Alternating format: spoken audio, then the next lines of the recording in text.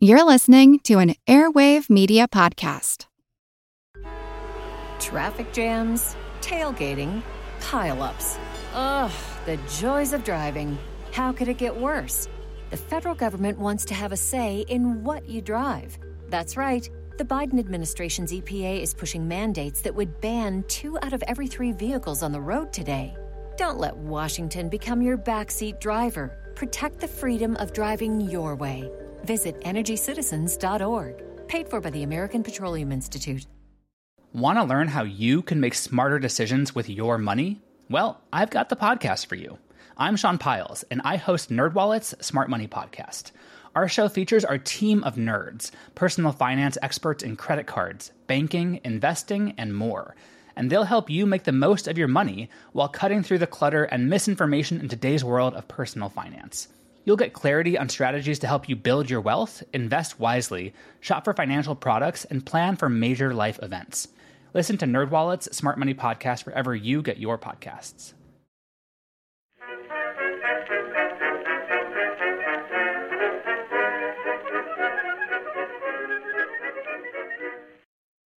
Hello everyone and welcome to History of the Second World War, Episode 109, The September Campaign, Part 1, Poland. This week, a big thank you goes out to Warren for the donation and to Mike and Claire for choosing to support the podcast by becoming members. You can find out more about becoming a member over at historyofthesecondworldwar.com/members. Welcome to the series of episodes I have entitled The September Campaign. In the early hours of September 1st, 1939, the German invasion of Poland would begin. Once the invasion began, it would continue until early October, when the last organized resistance ended. The basic outline of the campaign is well known to anybody who has done much of any reading on the Second World War. The Germans invade, steamroll over the Polish forces, then the Soviets invade from the east, carving off their own little bit of Polish territory, and then the fighting would end. Of course, the actual story is quite a bit more complicated. These episodes will start by looking at the situation in Poland before the invasion, because in a campaign as short as the September Campaign, almost every important decision about the defense of Poland had already been made by September 1st, and the events that followed were really just paying off those earlier decisions. After we discuss Poland and its plans to defend itself, we will then take some time to discuss the German plans for the invasion and the state of the German military on the eve of that invasion. Then, of course, we will have many episodes on the September Campaign itself, and I will just say that there have been a few areas of research that have held surprises for me as I have prepared these episodes. Along the way, we are going to try and tackle some of the well-known myths of the campaign. Was the Polish Air Force destroyed on the ground by the Luftwaffe? Did the German Blitzkrieg give the Wehrmacht an easy campaign? Did those Polish cavalry troopers really charge at a bunch of tanks with their lances? One final note before we get into it today. The name September Campaign is one of 2 names for the German invasion of 1939 that seems to be in common usage in Poland, with the other being the 1939 Defensive War. It generally feels more appropriate, at least to me, to use the name given to the events by the victims of German aggression rather than the name given to it by the Germans themselves. With that note out of the way, let's dive into 1920s Poland. In the immediate aftermath of the First World War, the nation of Poland was created and led by a government in Warsaw. It contained territories that had previously been part of the Austro-Hungarian and Russian empires, both of which would no longer be present after December 1918. Poland would then be invaded by the Soviet Red Army, which was still fighting the Russian Civil War, with the Soviets hoping for a quick and easy march through Poland on their way to their destination, which was Germany, where they hoped to kick off another communist revolution. They would not make it to Germany and would instead be stopped just outside of Warsaw, and their defeat at the hands of the young Polish army would cause the Red Army to retreat all the way back to the other side of what Poland considered to be the border. During the Paris Peace Conference, in the many discussions that were had about various bits of territory in Eastern Europe, Poland would be given the rights to several small pieces of territory, most importantly, a corridor between the heart of Polish territory and the Baltic Sea, a corridor that ran just west of Danzig and, most importantly, cut the German territories of Prussia in half.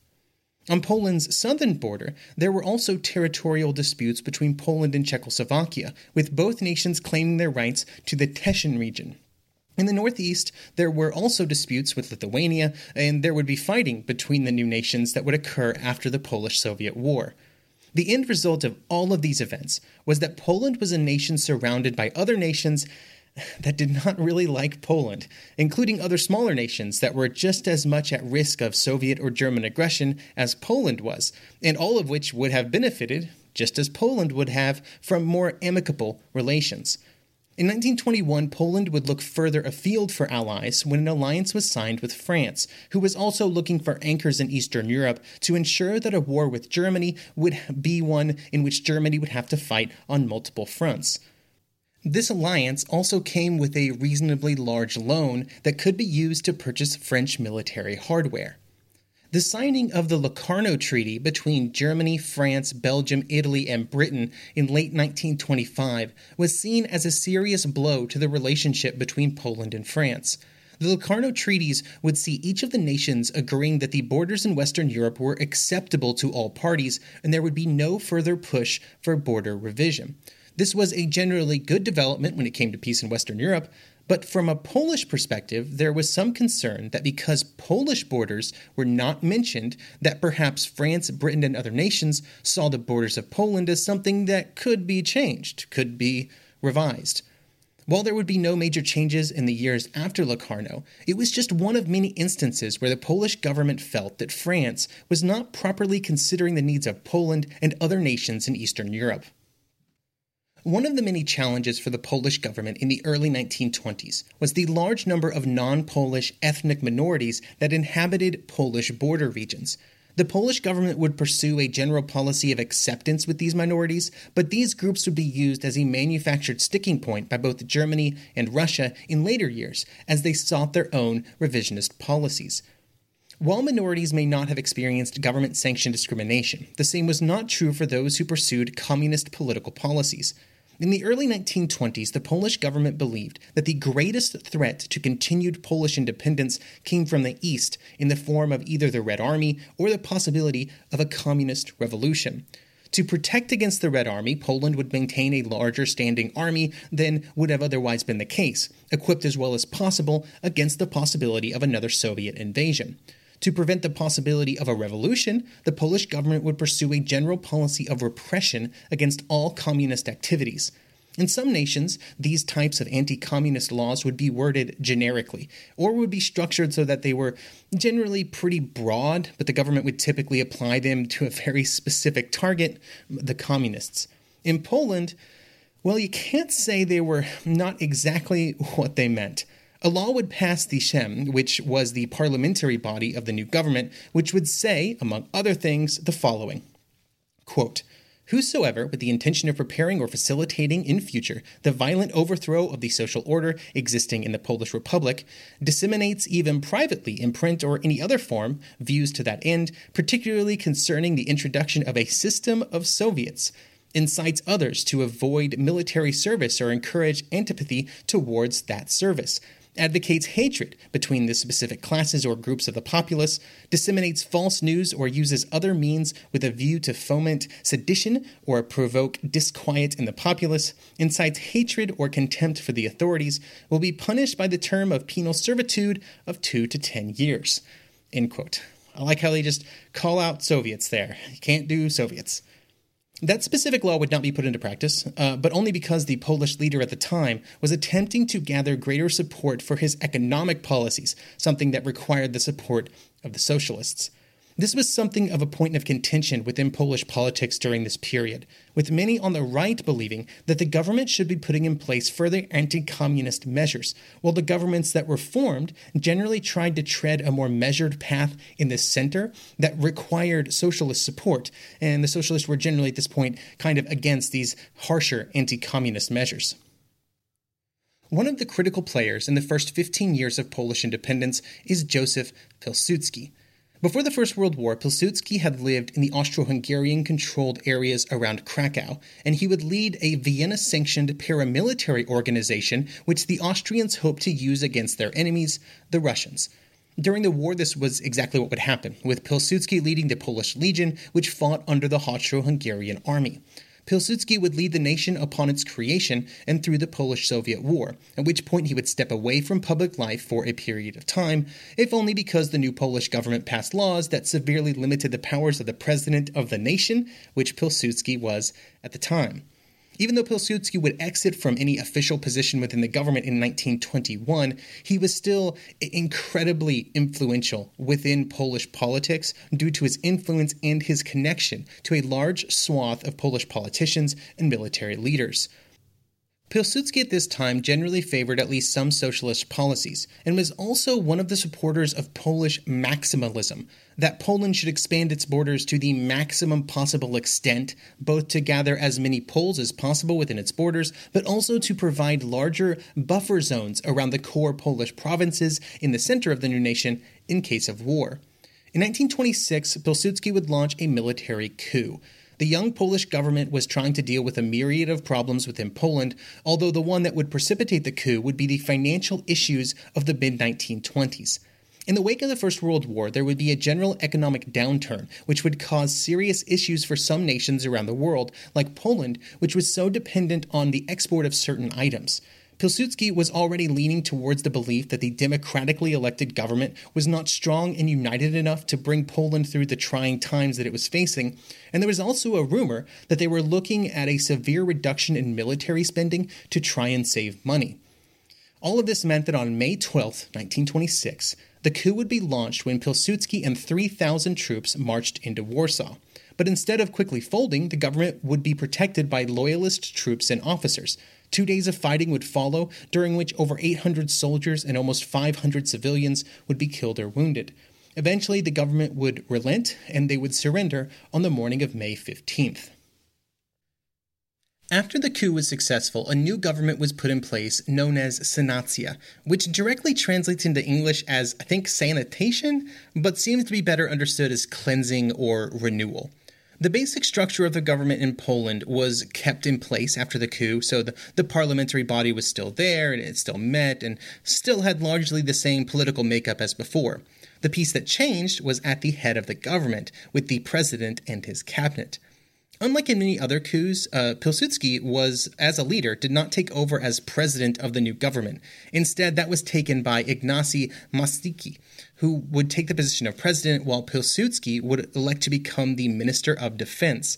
However, it should be very clearly understood that while Pilsudski may not have been the president and, he didn't have those admin tasks that he probably didn't want to do, he was still seen as the leader of the new government, and things were not going to happen that Pilsudski was not in support of, especially larger items. The government would still be in place when the war started in 1939, although it would change over time as the leadership changed, including Pilsudski, who would die in 1935. From a military perspective, this was an important moment. This coup was an important moment for the future of the Polish military because of how the coup had developed. There had been a clear divide among the military between those officers who were in support of Pilsudski and those who did not support him. Those that were in the anti-Pilsudski camp would very soon find themselves either retired early, simply sidelined, or denied promotion, or in some cases even arrested. Many of those officers had served in the Polish military since its inception, and many had shown promise as military commanders during the Polish-Soviet War, and now they were removed. It was kind of just a purge. The exact nature of the new government that was created, and importantly, whether or not it was an authoritarian regime, is a hotly debated topic. In the aftermath of the coup, some steps would be taken to shift internal policies, although they would largely remain the same, at least initially. But as the months went by, new laws would be introduced that began to curtail some freedoms that had been enjoyed in previous years. For example, in October 1926, a new government decree would reduce the ability of citizens to criticize the government or its representatives. After the Sanacja was established in 1926, it would continue in power until 1928. There were some laws that would influence the behavior of kind of free politics during this time, like the one I mentioned just a moment ago, but nothing that would massively change election results. But there was definitely some fiddling with the 1928 election, specifically the use of government resources, facilities, and employees to help the government-sponsored candidates, which is kind of something, you shouldn't do. But the 1928 elections are still widely considered to be free elections, or at least free enough, and they give us a pretty good understanding of the feelings of everyday Polish people. But then something interesting happened. The nonpartisan bloc for cooperation with the government, which was the Senacja Coalition, did not gain a majority of the seats. They did gain the most votes, but in the very fractious nature of Polish politics, the most votes could be had for much less than the majority. This left the other parties with the majority of the seats in the parliament and the Senate, although the true opposition was equally incapable of mustering a strong majority. Pilsudski and other Senacja leaders were, to put it kindly, displeased with this result. Actions were not immediately taken, but just 2 years later another round of elections would be held after some political maneuvering. In these new elections, in 1930, there would be nothing left to chance. True political repressive measures would be put in place, and opposition parties would have their ability to spread their message curtailed. The press would be more controlled. The structure of this control would often be in the form of government economic sanctions being placed on publications that they didn't like. The national government did not have monopolies on items, to be clear, but they were able to determine information about some newspapers' suppliers, so say where they bought their paper. And so instead of shutting down the newspaper, they would convince the suppliers to stop deliveries, preventing publication, or maybe drastically increasing the prices to just make things more difficult. Those suppliers might then be redirected towards publications that were printing more supportive articles of the government, allowing them to flood the market with additional copies to increase their reader base without greatly increasing costs, and, kicking extra money back to the suppliers for their cooperation. This tactic specifically would be expanded on during the election campaign to ensure that far more material was available that was very favorable to the government. There was also some instances of just straight-up censorship of various stories, which prevented the publication of anything but the official version of what had happened, which was specified by the government. Other actions would be taken beyond this type of repression of the message, and some leaders in the opposition parties would even be arrested. The elections would be called for in August 1930, they would be held in November, but many of the leaders of the center and left parties would be arrested during the night of September 9th. Most of those that were arrested were eventually released, but during the election that followed in November, the government coalition would gain a strong majority of the votes. In the aftermath of the election, the opposition would still take their seats in parliament, even if the number of those seats was greatly reduced, and then the Great Depression would happen, and support for the Senacja government would only increase. In the end, 1928 would really be the last free elections held in Poland until after the collapse of the Soviet Union.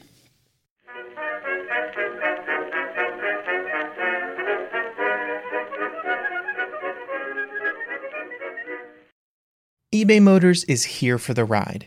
Remember when you first saw the potential? And then through some elbow grease, fresh installs, and a whole lot of love, you transformed 100,000 miles and a body full of rust into a drive that's all your own?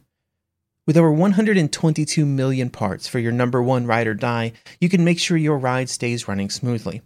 Brake kits, LED headlights, exhaust kits, turbochargers, bumpers, whatever your baby needs, eBay Motors has it. And with eBay Guaranteed Fit, it's guaranteed to fit your ride the first time, every time, or your money back. Plus, at these prices, you're burning rubber, not cash. Keep your ride or die alive at ebaymotors.com. Eligible items only. Exclusions apply.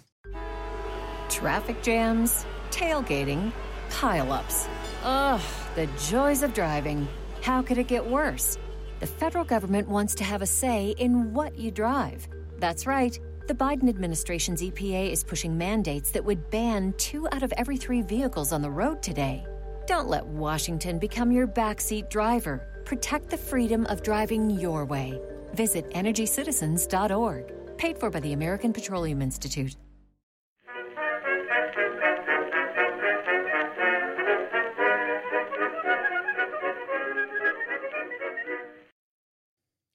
while Polish internal politics was trending towards one-party rule. In its foreign policy, the best way to describe it was a balancing act. Pilsudski and the government would pursue a policy built on a few assumptions.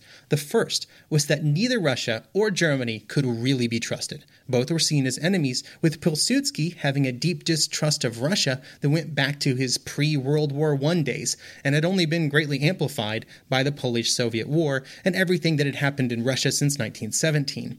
The other major assumption was that neither of those nations, due to their political and economic situations, would be in a position to be a major threat to Poland for about a decade. This estimate is being made, in the mid-1920s. As it would happen, coming during the mid-1920s, all of these assumptions would prove to be correct. Against these assumptions, Polish planning would revolve around long-term goals to improve the economic, industrial, and military capabilities of Poland. The Great Depression would then substantially derail pretty much every single one of these plans, with the catastrophic drop in agricultural prices hitting the Polish export economy very hard, and the collapse of available foreign capital also grinding many existing programs to a halt. The one constant in Polish foreign relations, at least on a positive side, was France. France and Poland had signed that alliance in the early 1920s, and then over the next 15 years, it was a long series of events that would cause many Polish leaders to begin to doubt France's seriousness, but the alliance would continue. The Locarno Pact that we discussed earlier would be a concern, with guarantees of borders in Western Europe, making it seem to leaders in Warsaw that France was not serious about attacking Germany if it started a war with Poland. Then, during the early 1930s, there were two primary problems in French and Polish relations. The first was the simple fear that France might make some kind of diplomatic agreement directly with Germany that would result in the adjustment of Polish-German borders in Germany's favor. To put it in terms of sort of future events, Pilsudski and the Polish government was concerned that the French were going to Munich them. The second major challenge in Polish-Soviet relations was from the Polish side. And that was their unyielding, unremitting, unrelenting resistance to any military agreement that involved the Soviet Union. France pushed for some kind of grand Eastern European pact that would bring together many countries, but most importantly the three most powerful, Poland, Czechoslovakia, and the Soviet Union.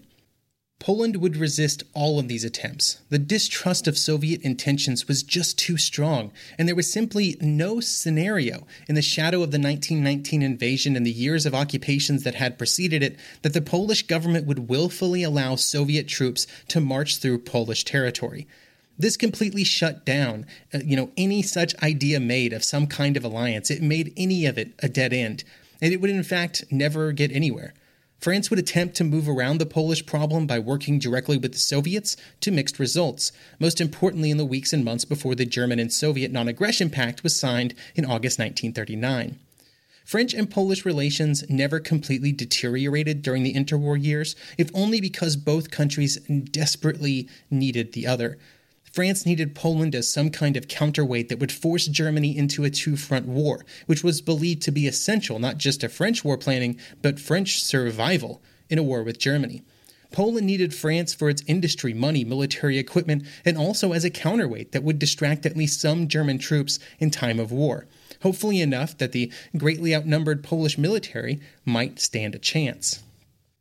Now, just because Pilsudski and others in the Polish government saw both the Soviet Union and Germany as a threat, did not mean that they did not do the type of diplomatic maneuverings that you might expect in such a situation.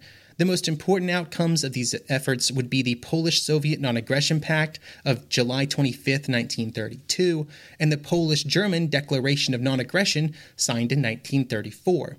Along with these non-aggression pacts, some additional economic agreements would be signed which would normalize economic relations between Poland and other nations. The key to the non-aggression agreements was that nobody really trusted them. Pilsudski and the others believed that both Hitler and Stalin were just giving their nations time to rearm, but Poland also needed that same time to do the same thing, so it just kind of worked out. Of course, later in the 1930s, the agreements that were signed in the early 1930s would have little impact on the choices made by Germany and the Soviet Union. The political cooperation between Poland and Germany did not end with the non-aggression agreement, and immediately after the Munich Agreement had been signed, the Polish government would take advantage of the situation to resolve a disagreement with Czechoslovakia that dated all the way back to 1918. On the border of Poland and Czechoslovakia was the Teschen region, which had at one point been a duchy. During the Paris Peace Conference, Poland and Czechoslovakia had appealed to the powers at the conference to settle the dispute they had about the area, with both sides believing that it should be added to their nation. It was important due to its coal industry, and during the confusing days of late 1918, there had even been clashes between Polish and Czech military units to try and assert control. The ruling handed down from Paris left most of the area, about 400 square miles, within the new nation of Czechoslovakia. Poland was not pleased, but it was not really at a point where they could really do anything about it. This would all change in September 1938, when, in the wake of the Munich Agreement, the Polish government would renounce the Minority Convention that had been signed with Prague in 1925 that had accepted the new border. And on the 21st of September, the Polish ambassador delivered a message demanding that Teschen immediately be handed over to Polish control. On the 27th, another message was delivered with a 12-hour ultimatum attached. Czechoslovakia, which was still reeling from Munich, appealed to France and Britain, but their response was to give in to Polish demands, and so they did. And with that, those 400 square miles, about 200,000 citizens, were a part of Poland.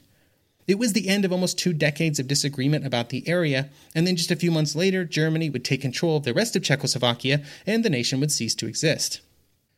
While Poland and Czechoslovakia had a rocky relationship, the German takeover posed a serious problem for Polish military preparations. Suddenly, the German military had access to hundreds of additional miles of Polish border, stretching the already thin resources available to the Polish army even further. They had more territory to cover. I hope you will join me next episode as we begin a discussion of Polish military preparations in the 1930s as they desperately tried to build up a military that was capable of defending against its larger neighbors, but also tried to determine how best to use their resources to defend the nation.